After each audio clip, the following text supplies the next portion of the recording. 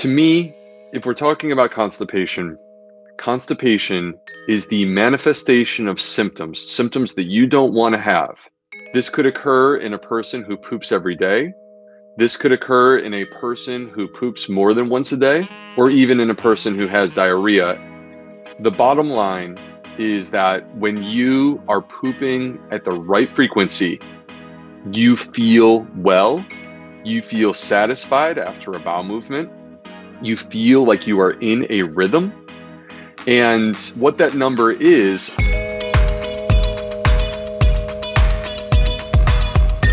Welcome to the Exam Room Podcast, brought to you by the Physicians Committee. Hi, I am the weight loss champion, Chuck Carroll. Thank you so very much for raising your health IQ with us. This is episode 65 of season 4, number 260 overall. The question, how often should you poop?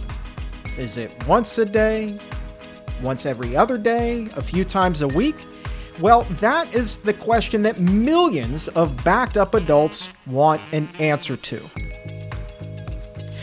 Studies within the last decade have estimated that anywhere from 1% to as much as 80% of adults are constipated to some degree. That's a pretty wide range, right? Well, that's true because the answers depend greatly on what part of the world they're coming from.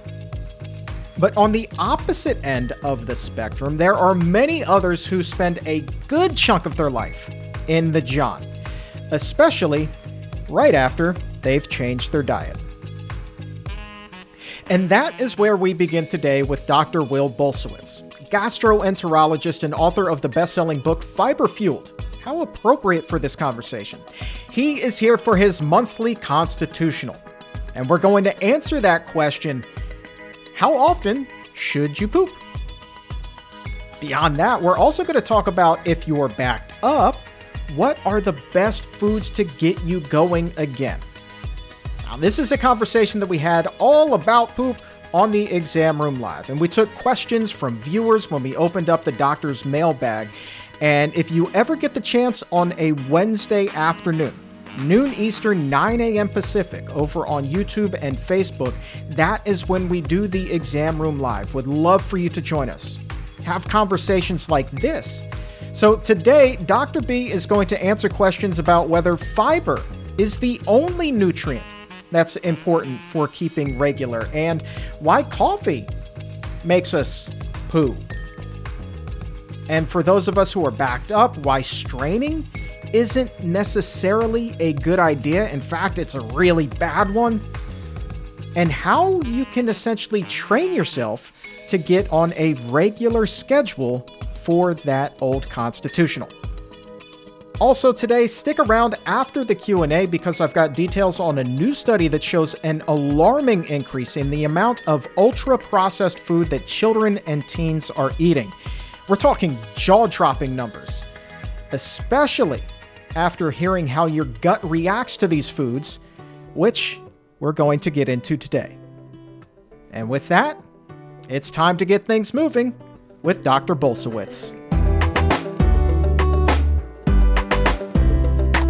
My friend, how are you? I'm doing great, Chuck. Thank you for having me. It's a pleasure to be here. I'm excited to talk about poop. This is what I do for a living. You are the man. I knew that you were the perfect person for this episode. When this question from Steve came across, I was like, I'm saving this for a Dr. Bulsiewicz episode. Steve writes, ever since I started eating a plant-based diet, I've been going number 2 like crazy, at least twice a day. Is that normal? How many times a day should you poop? Well, I think, let me start with this. We need to separate the frequency of bowel movements from what we preconceive to mean constipation or diarrhea. So basically what I'm saying is I don't just look at how often you poop to determine whether or not a person is constipated, whether or not they have diarrhea. To me, Chuck, if we're talking about constipation, to me, constipation is the manifestation of symptoms that you don't want to have, that is the result of inadequate evacuation. This could occur in a person who poops every day. This could occur in a person who poops more than once a day, or even in a person who has diarrhea, and we can talk about that in more detail. The bottom line is that when you are pooping at the right frequency, you feel well, you feel satisfied after a bowel movement, you feel like you are in a rhythm. And what that number is, I don't want to create duress for people who are pooping something then different than a number that I'm going to state, because you could poop every other day, okay, like once every 2 days, and have a good, complete evacuation, feel completely satisfied, have no digestive symptoms, and that's the right rhythm for you. That being said, when we introduce a plant based diet, we all know what we're ramping up. We're ramping up the fiber. All right. The fiber not only adds bulk to the stool, the fiber feeds the healthy microbes that live inside of us. And those healthy microbes actually make up the majority of the weight of a bowel movement. Our bowel movement is not just the excrement or the waste of our food. Our bowel movement is predominantly reflection of our microbiome. And so you crank up the plants, you're going to have more stool, both from bulk and also from more microbiome, feeding the microbiome. And as a result, it would be expected that a person is going to have more frequent bowel movements than they previously did. So when you're in the right zone in terms of fiber, many of us will have 2 or 3 bowel movements per day. But again, you could have a bowel movement once a day or every other day. And if it is a good, complete evacuation, you are satisfied, you feel good, you are in a rhythm, you're where I want you to be. All right. So let's talk about that rhythm. We have a question from Laura. Wants to know, should we be going at the same time every day, or as you said, every other day? And if so, how do we get on that regular rhythm? Yeah, well, our body does have a natural circadian rhythm, right? So the circadian rhythm, we've talked about this a little bit on the show before, but to catch everyone up who perhaps is watching for the first time, the circadian rhythm is basically the 24-hour cycle that revolves around the rise and the fall of the sun. And if you think about this planet, literally going back to the genesis of this planet, the very beginning, there is one truth that has always been present. No matter what the state of affairs was, the sun would always rise and it would fall on a 24-hour cycle. That's the way that we all came up. That's the way that every single creature on this planet evolved, including the plants, including the microbes, including us humans. So, no surprise, all life on this planet has a circadian rhythm. So, our body functions in different ways based upon the timing of the day. We want to be in a rhythm. In a perfect world, it is nice when we are having good, regular bowel movements that fall into line with that rhythm on a 24-hour basis. You don't need to feel stressed, though. I don't want you to feel stress if you are having bowel movements that are slightly erratic, or once in a while they don't happen on the day that you expect them to or at the time that you expect them to. That's okay. But at the end of the day, it is kind of nice when we are in that rhythm, where perhaps it occurs for many of us in the morning, whether it be first thing in the morning, whether it be after a cup of coffee or after breakfast. That's a great time for us to have that good morning evacuation. It's a great way to start the day.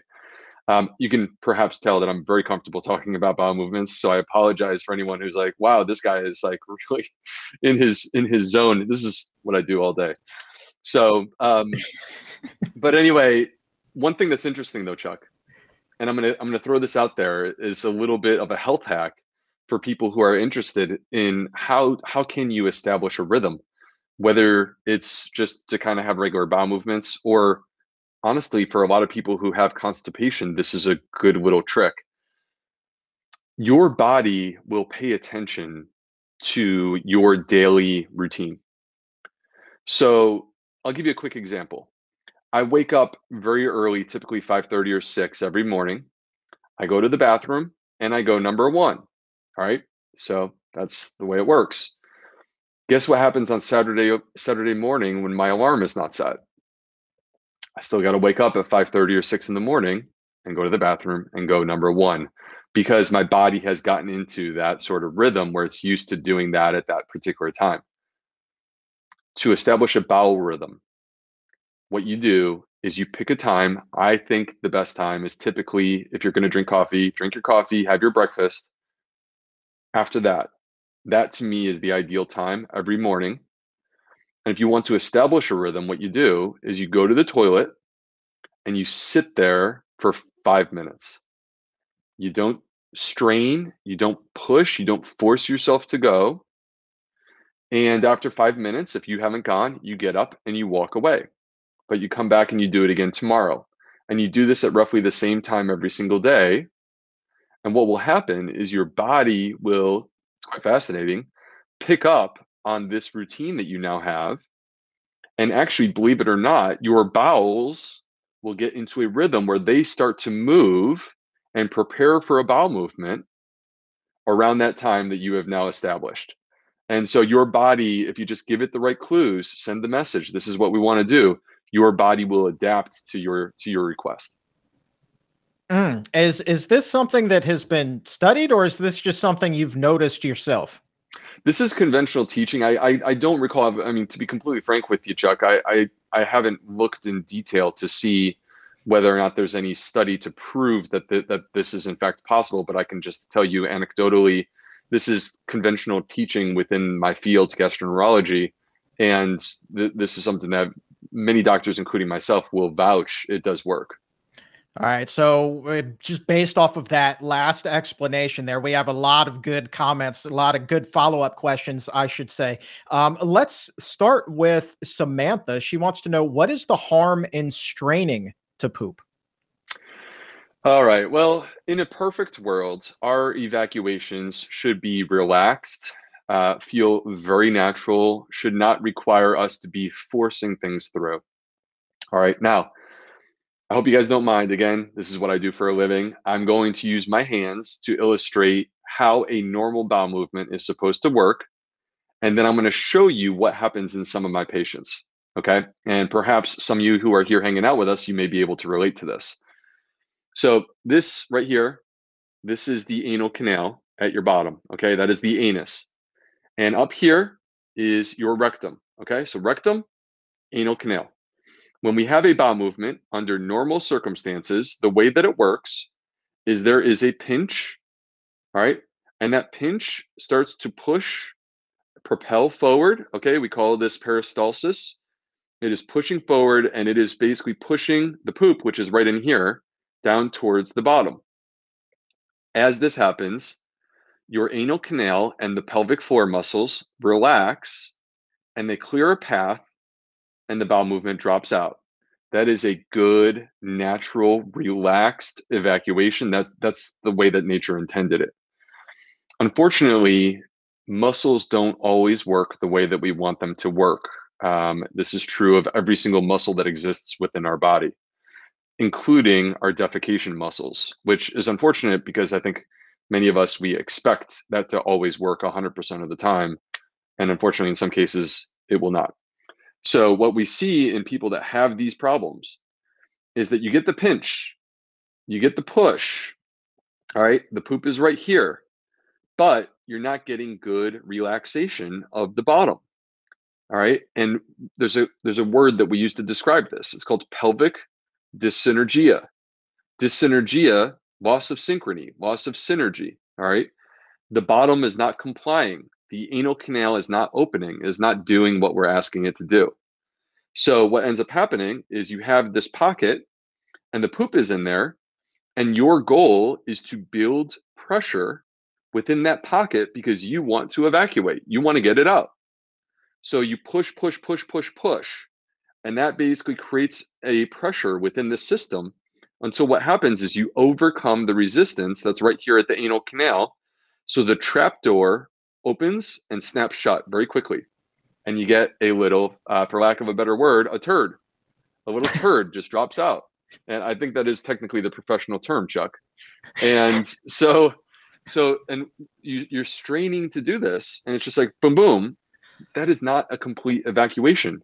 That is not a bowel movement. And the problem is that for these people, they've heard, oh, well, if you have a bowel movement every day, you can't be constipated. If you go to your doctor, and they're not really facile with, really studying evacuations in the way that I guess I do for a living.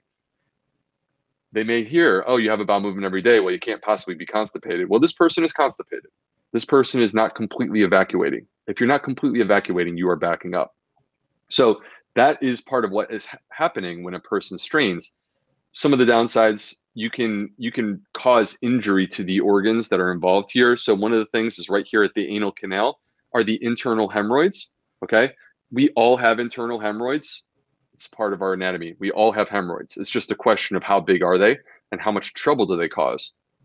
50% of people age 50 have symptoms from their hemorrhoids: bleeding, itching, prolapse where the hemorrhoids pop out, or even leakage. All right, 50% of people age 50. This is very common. It's just that you don't bring it up when you're at dinner with your friends. Hey, let me tell you about my hemorrhoids, guys. Like, but I can guarantee you, your friends, you got enough of them, you're going to have some friends who have hemorrhoid issues. So straining can exacerbate the hemorrhoids, make them worse. You're more prone to bleeding or hemorrhoidal type issues as a result of that. The other thing that can happen, Chuck, real quick, is that particularly in women, what you can develop when you strain is something called a rectocele. All right, so back to my hands here. All right, this is not a heart shape, that's a heart shape. This is the rectum. All right, rectum, anal canal right here. And basically, as this comes down, you got the poop right here. A rectocele is when there is a bulge, all right, a bulge in the rectum off to the side. See this bulge right here? And this bulge becomes a pocket where poop can now move in here. So even if the anal canal relaxes, the poop may move over here instead of coming out. That's problematic. You can't really have a good complete evacuation if the poop is moving into this side pocket called a rectocele. Rectoceles occur more frequently in women, and it's actually this bulge that I'm describing here. If you were to look at the anatomy in the pelvis, right here would be the back wall of the vagina. There are some women, this is, I mean, look, this may sound foreign to people who have never experienced this, okay? It may sound a little bit weird, but there are many patients, particularly, there are many women who come to my clinic with constipation issues who they will tell you that when they go to have a bowel movement, they actually apply pressure to the back wall of their vagina. And they basically provide support in that location. And when they do that, what they're doing is this bulge occurs, they're actually pushing the bulge back in. All right. So they're actually fixing and correcting for the rectocele that exists. So, point being, we covered a lot of territory there, but point being that straining can make hemorrhoids worse, can create a rectocele, which is problematic for good, healthy evacuations. And the bottom line is that although we all strain from time to time, we all have moments where we need to basically invoke that mechanism to get the bowel movement moving. Generally speaking, you should not be straining on the majority of your bowel movements. If you are, then it suggests that there's an issue. Let's switch gears here. Take a question from Colleen at 1218. Wants to know, why do we poop after drinking coffee? She writes, Chuck and Dr. B, since coffee encourages poop, is it healthy or unhealthy for the gut? We have studies actually that look at the effect of coffee on the gut. There have actually been several studies, one of which is with the company Zoe that I'm on the scientific advisory board, where they took a look at the gut microbiome in association with dietary choices, and what they found was that there's a very, very powerful association between coffee consumption and specific microbes that exist in our gut. So it's good news. If you're a coffee drinker, coffee is actually beneficial to the gut. It has polyphenols, it has healthy acids like chlorogenic acid. And these things, the polyphenols, they can actually stimulate bowel motility. And it's not so much that the coffee gets all the way down to the colon and stimulates it directly, but what it does is it activates motility throughout the entire system. The stomach, the small intestine, the colon, they all start to move when you drink coffee. And this is part of the reason why it can be beneficial for having bowel movements. Now, there's one quick caveat. There's about 10% of people who have a gene. Okay, so this is inherited. This is not your microbiome. 10% of people who have a gene that when they drink coffee, it actually gives them diarrhea. All right. And if that is the case, you can't, at least at this point in time, change your genetic code. And so you would have to either switch to, less coffee, dilute it down, or you would want to switch over to something else like tea. Question from Britt. What are the best foods for relieving constipation? Can you name a few? Well, it's a complicated topic. There is some nuance to this, Chuck. So let me lead by saying this. Everyone knows me as the fiber guy. Sometimes people misunderstand and think that what I say is to only consume like maximum fiber, increase, increase, increase, always increase. There are some scenarios where actually I'm more cautious about what I'm doing from a dietary perspective. So let me sort of lay this out a little bit when it comes to constipation. For the majority of people who have mild constipation, you increase your water consumption, you hydrate, you increase your fiber consumption, you move your body. All right. If you do these things for the majority of people who have mild constipation, which is the most common form of constipation, they will see improvement and likely relief from this particular issue. Water, fiber, move your body. But when you get to the type of patient who comes to see me in the clinic, people that have moderate or particularly severe constipation, ramping up the fiber in the short term can actually be problematic. There is something that happens when you increase the fiber consumption. Your gut microbes ferment it, they produce gas. That is a normal physiologic thing. Like we all have gas, and that's a part of having a healthy gut and a healthy diet. All right. But when you start ramping up the fiber, these microbes start producing gas. If you're constipated, they produce even more gas. And they've done these interesting studies, Chuck, where they've shown that gas, methane gas, actually slows bowel motility. So you crank up the fiber, which produces more gas. The gas slows down motility, which makes you even more constipated, which produces even more gas, and you get into a vicious cycle. The solution in this particular case is to get your bowels moving. You have to get your bowels moving. And in that particular case, Chuck, there is no magical food in terms of, oh, if you have moderate or severe constipation, hey, eat this food and you will fix your constipation. That's not true. I can just tell you that as a gastroenterologist, that's not true. Mild constipation responds very well to increased fiber. Moderate or severe, you need to get the bowels moving before you crank up the fiber. It's not that you shouldn't crank up the fiber. You want the fiber. You just got to get the bowels moving first. Now, real quick, Chuck, a couple specific foods that I love for constipation. Generally speaking, I'm sure let's go to the chat box, you guys. Everyone who's in the comments section in the chat box, type in your favorite food for constipation. Let's see what you guys come up with. I'm going to tell you a couple of mine. Ground flaxseed, chia seeds, of course, very hydrated. You're not going to do those dry because chia seeds need a lot of water. So you want like a chia pudding, for example, where they've already soaked up the water, but ground flax, chia seeds, kiwi. These are a couple of my personal favorites when it comes to constipation. People are saying prunes. I completely agree with that. Let's see. We have a couple other suggestions: pumpkins, fruits, oats. Oats are a good source of fiber. Psyllium husk. So psyllium husk typically taken as sort of a supplement. Psyllium husk for particularly mild constipation can be helpful. So yeah, those are some of the approaches for that. Well, here's a good follow-up. We see Sherry here at 12:30 said magnesium daily. Is there another nutrient other than fiber that's important for staying regular? Magnesium is great as something that can help in terms of maintaining our bowel rhythm. And there's many different forms of magnesium. I can literally teach for an hour on the topic of magnesium by itself. There's many different forms of magnesium. You guys will see this at the market. I'm of course referring to magnesium supplements right now. And so, for example, magnesium glycinate. Magnesium glycinate is great for sleep. Okay. It is great for mood. Magnesium is good for sleep and mood. Magnesium glycinate is not great for constipation. When we are constipated, we want magnesium that's not very easily absorbed. So my typical go-to, and it's very well studied with randomized controlled trials to show that it's effective and works, is magnesium oxide. That's my typical go-to. Other ones that are good for constipation: magnesium citrate, magnesium sulfate. Most of the time, I will have my patients take magnesium before bedtime, and that's because it helps with sleep. So I find, Chuck, that the prevalence of magnesium deficiency in our society is extremely high, even among people who eat a plant-based diet.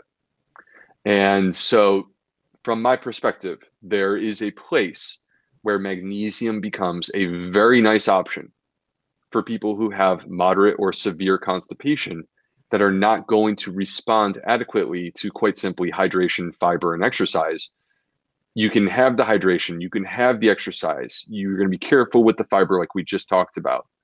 And then if you get the magnesium on board and you get into that rhythm that we're describing, now you start cranking up the fiber and you're going and you're good. All right, let's have some fun here. First We're things not first. having fun? We're not having fun already? We're having. What are you talking about? We're going to crank up the level of fun, just like we're going to crank up our level of fiber. But first things first, I just want to say hi to Noor and say, Noor, please do not post that picture on Instagram. I'm very happy for you. I don't recommend posting that picture. You can go read what it was that Noor wrote. But here's probably the type of picture that I get in my clinic when people have their selfies that they take like 3 times a day. People are like, you got to check out the selfie that I have. And it's not them. It's something in the toilet bowl. Yes, man. Like, that's a thing. I had no idea. Had no idea, but congratulations. I'm glad that happened for you yesterday, Noor. All right. Now, here's a question that so many of us wonder as soon as we're able to formulate our first thought. And this one comes to us from Peter at 1222. Why does poop smell so bad? It's not supposed to smell bad. Well, maybe that's a controversial thought. I don't know. The poop has a smell, right? That smell is reflective. Chuck, you're looking at me like I'm totally crazy. Perhaps I've lost my mind here. I'm just waiting on the explanation here, man. All right. So poop is reflective of our gut microbiome. It is very personal, actually. Your gut microbiome is as unique as your fingerprint. 7.8 billion people on this planet. There are no 2 people with the exact same gut microbiome. And our poop is a manifestation of our personal gut microbiome. So there are many people, correct me if I'm wrong, I have a feeling that the chat box is about to go in fuego here. But there are many people who will say, if they're being completely honest, they like the smell of their own brand. Okay? And the reason why is because this is your smell. This is your gut microbiome. It is the scent of your gut microbiome. If you notice a foul odor, a sulfur type containing smell, all right, rotten eggs type containing smell, then there may be something wrong with your digestive system that warrants investigation, right? If it is that foul that you personally think that your own bowel movement smells horrible, then there may be something wrong from a digestive perspective that needs to be investigated. The other thing to bear in mind is that actually many times that smell is rotting. The rotten smell can be from the consumption of animal products. And it can give you that sulfur or rotten eggs type smell that some of us have come across. To be fair and balanced, not to just completely smash on the animal products, although that is what you're smelling is rotten flesh. The other thing is that sometimes cruciferous vegetables, because they contain a lot of sulfur compounds, if you consume a large volume, for example, of broccoli, you may notice a funny smell that's associated with that. But the bottom line is that your bowel movements aren't supposed to smell so horribly that you feel like there's something really wrong. If that's the way you feel, trust your intuition. There may actually be something wrong, and it warrants going to see a gastroenterologist and being investigated. Man, I never really thought about this until just now. Is my odor profile, I'll put that in quotes, has changed dramatically from when I was overweight to now. I mean, it's a much less offensive odor. I will put it to you that way. I don't think I will ever say that anybody's smells like roses or lemon drops, but certainly it is much, much, much less offensive than when I was eating $20 of Taco Bell a day, plus pizza, plus, hot dogs and everything else that's bad for you. Like, it is a big, big, big difference, Dr. B. And that, Chuck, is not exclusively your gut microbiome. That is not exclusive your gut microbiome, but what that is that is the intersection between your gut microbiome and your dietary choices. And we can't separate those two things because your dietary choices do have an influence on your gut microbiome. And so these two things come together and they converge. Then, Chuck Carroll, I mean, look, man, I used to eat $20 at Taco Bell too. And $20, if you can eat $20 at Taco Bell, you're eating a lot of nasty food, right? I mean, that's like, a 12 pack of tacos is less than $20. Oh, yeah. Oh, Right. yeah. So, but the point being though, is it's that nasty food, like that, what is that cheese that they put on everything in Taco Bell? Like, what is that? It's not even, I don't even think it's derived from actual cheese. And there's that in combination with the unhealthy gut microbiome that basically converge to create that. So it makes complete sense, actually. Oh, it's just god awful. Here's an interesting question as well, and real talk, Nora. I'm going to double down on that and say, yeah, me too. Nora is wondering, how much weight are we supposed to lose with each BM? Basically, like, is it 1 to 2 pounds? Because I've, Nora's saying that they've dropped 1 to 2 pounders. So, is there an average? Is there a right size, a healthy size? It actually depends quite a bit on what your dietary pattern is. So if you're eating a whole food plant-based diet, then we come back to the fact that you are ramping up your fiber consumption, which adds bulk and also feeds your gut microbes. They multiply, they grow. Therefore, you have larger bowel movements. Those bowel movements also absorb water. And what is the exact amount? It's very hard for me to say. Here's what I do know, Chuck. We know that the gut microbiome, in some, weighs 3 to 5 pounds. And when patients come to see me for their colonoscopy and they flush everything out, they typically will weigh somewhere in the range of 3 to 5 pounds less as a result of flushing out their entire bowels. How much should a bowel movement weigh? I think that 1 to 2 pounds is probably a reasonable assumption, recognizing that you have somewhere in the range of 3 to 5 total pounds of bowels in there. And when I say complete evacuation, I just mean you're getting out everything that needs to come out and you're not backing up. But it's not that you literally are so well evacuated that you're ready for a colonoscopy. That's not the case. Good answer. All right. Here's a question from Lenski. Lenski has a stomach of steel. This one came in at 1238.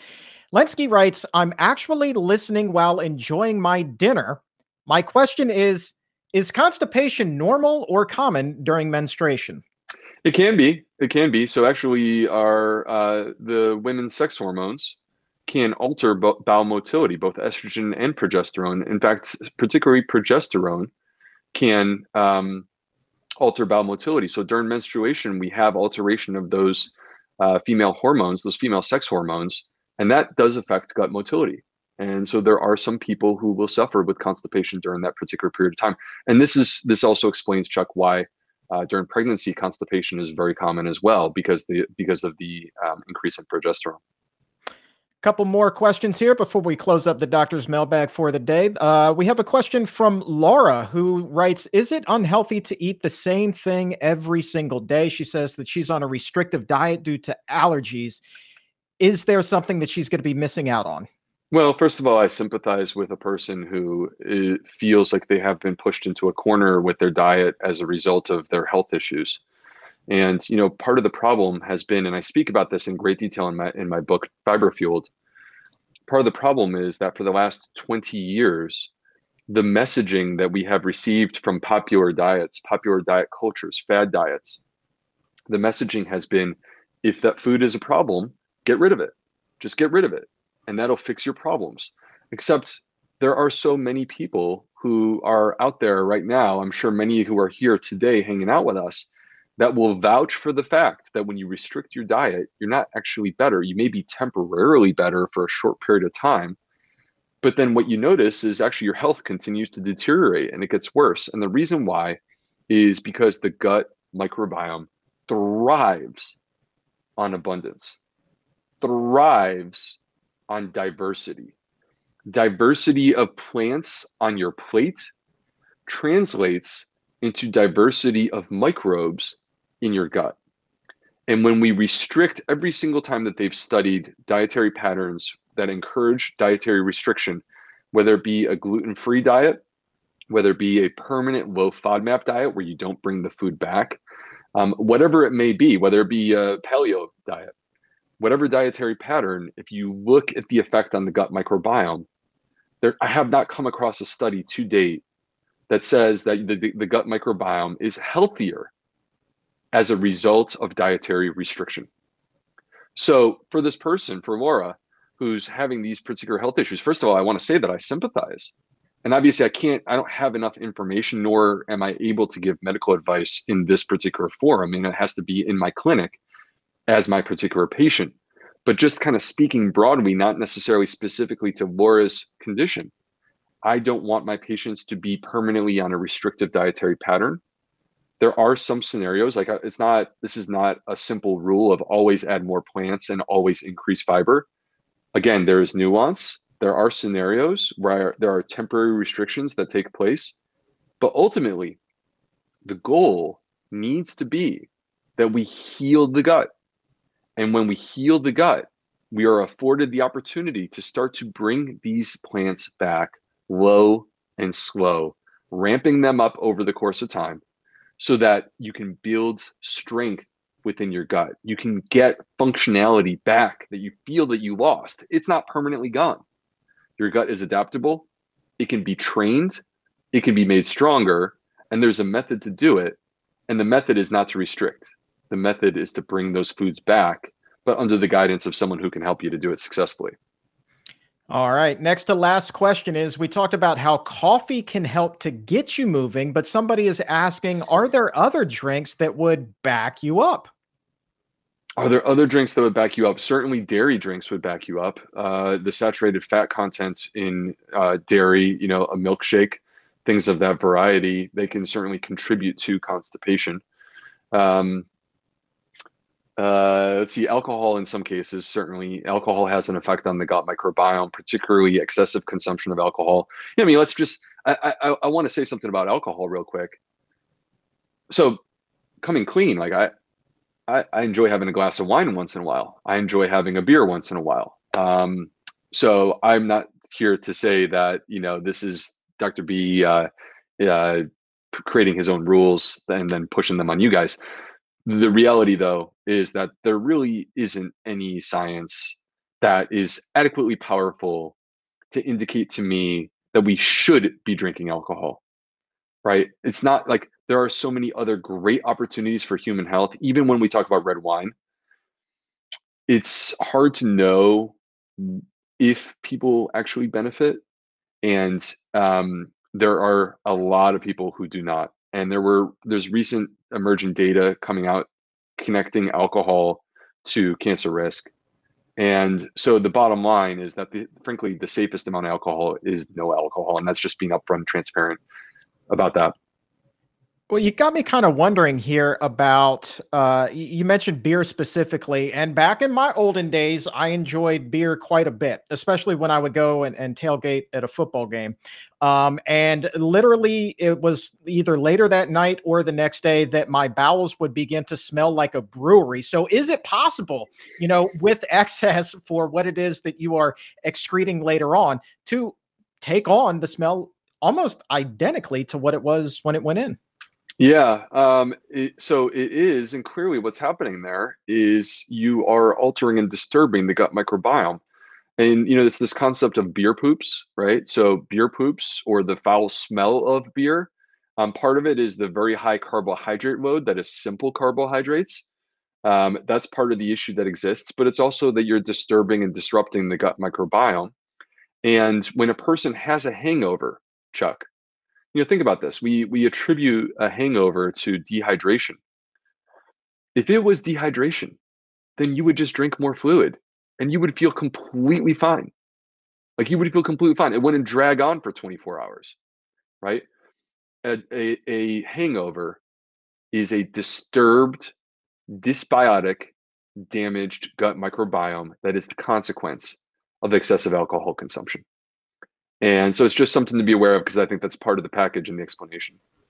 Oh yeah, man. That makes all the sense in the world because I'm telling you, man, the bowl smelled like an Anheuser-Busch brewery. Final question comes to us from Fabi at 1240. This is a good one that I think probably a lot of people are wondering as well. Fabi writes, "Hi, Doc. Is having long and thin poops after a normal sausage-like one a sign of too much fiber?" No, I don't think it's a sign of too much fiber. It may be indicative of relaxation at the pelvic floor that is incomplete. So when we see these funny shapes, now naturally, if you have a change in bowels, I would encourage you to get checked. And at a minimum, a rectal exam done by a trained health professional like your primary care doctor or a gastroenterologist or a colorectal surgeon. So at a minimum, a bottom exam. But actually, I view this as a very strong indication to get a colonoscopy. When you have a change in bowel habits that you can't fully explain, you should get checked with a colonoscopy just to be sure that you're not missing something that could exist within the rectum. That being said, if we assume that the colonoscopy is normal, then I'm thinking about what's happening. Going back to this model, okay, to remind you guys, this is the rectum. This is the anal canal right here.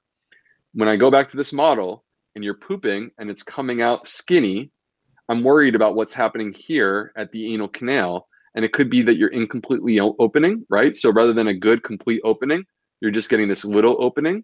It may be that there's still some tightness there.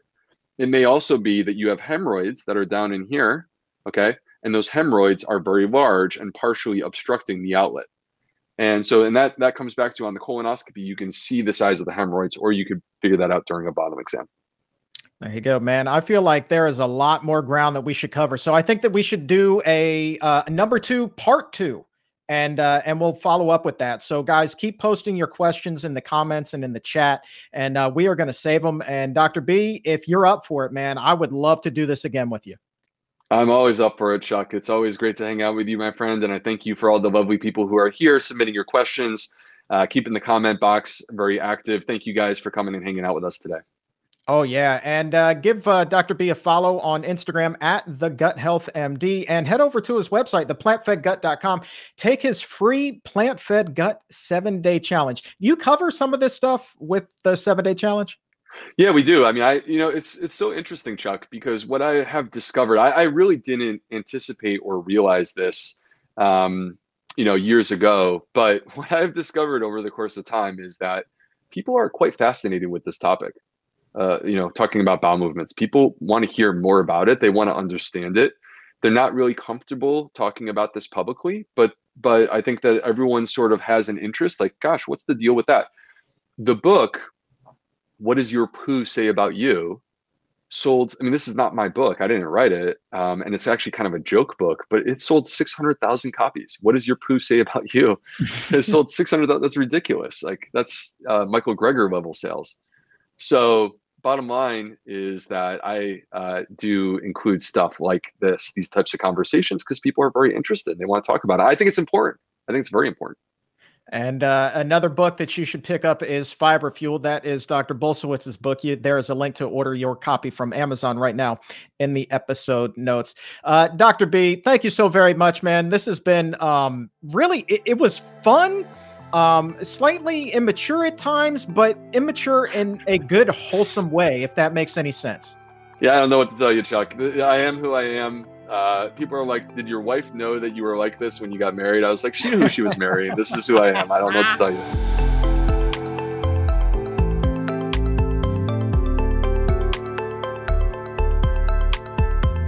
I would love it if you could join us for the Exam Room Live on Wednesdays. Starts at noon Eastern, 9 a.m. Pacific.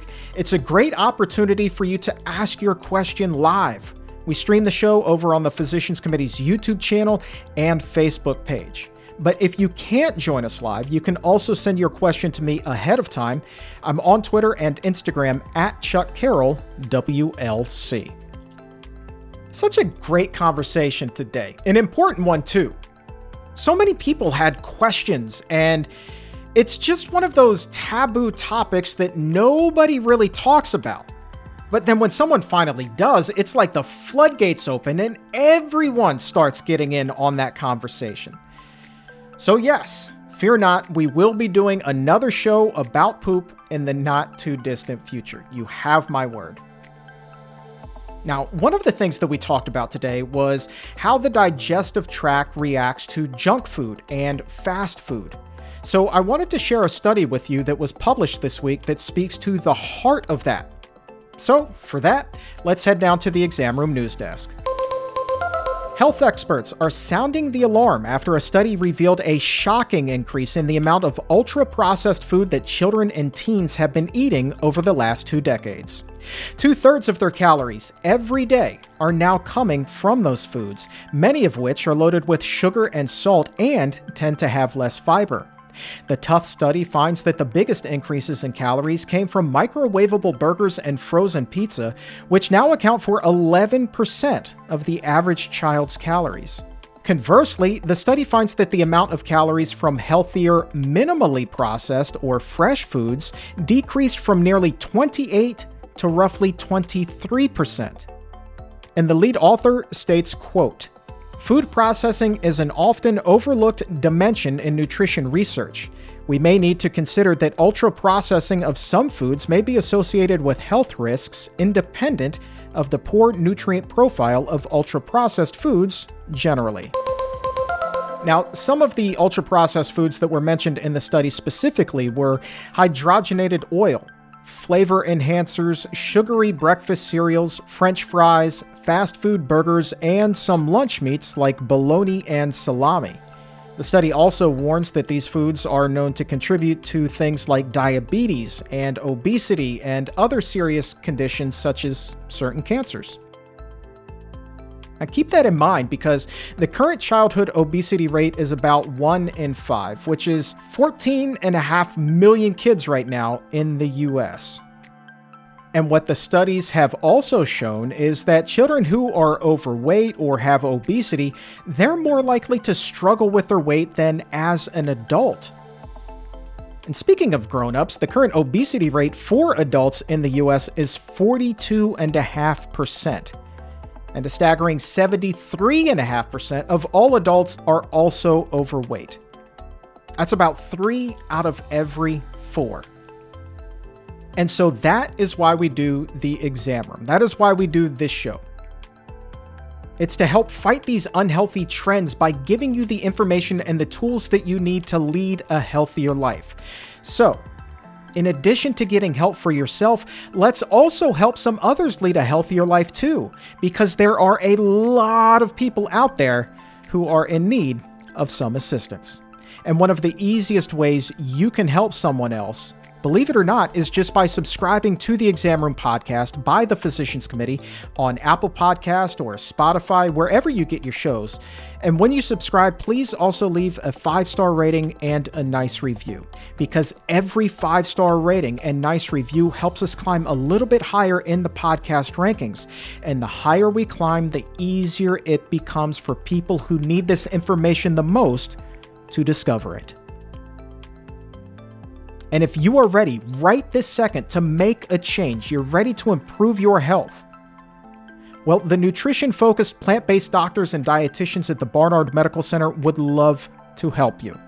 To make an appointment today, visit barnardmedical.org or call 202-527-7500. That's barnardmedical.org or 202-527-7500. Insurance is accepted and telemedicine visits are available, meaning you can visit with that doctor or dietitian right in the comfort of your own home. And by the way, these are the same doctors and dietitians who you have listened to on this very program, talking about doctors like Vanita Rahman and Dr. Jasmine Sardana and Dr. Jim Loomis, and then the wonderful dietitians like Lee Crosby and Maggie Neola and Susan Levin. All of them are so kind and so smart and so nice, and they know what it takes to improve your health. So lean on them right now, 202-527-7500, or schedule an appointment today at barnardmedical.org. And for now, that's going to wrap things up. I want to say thank you one more time to Dr. Will Bulsiewicz for joining us. Pick up a copy of his book, Fiber Fueled. You will not be disappointed. And for everyone here at the Physicians Committee, I am the weight loss champion, Chuck Carroll. Thank you so very much for listening. And remember, as always, keep it plant-based.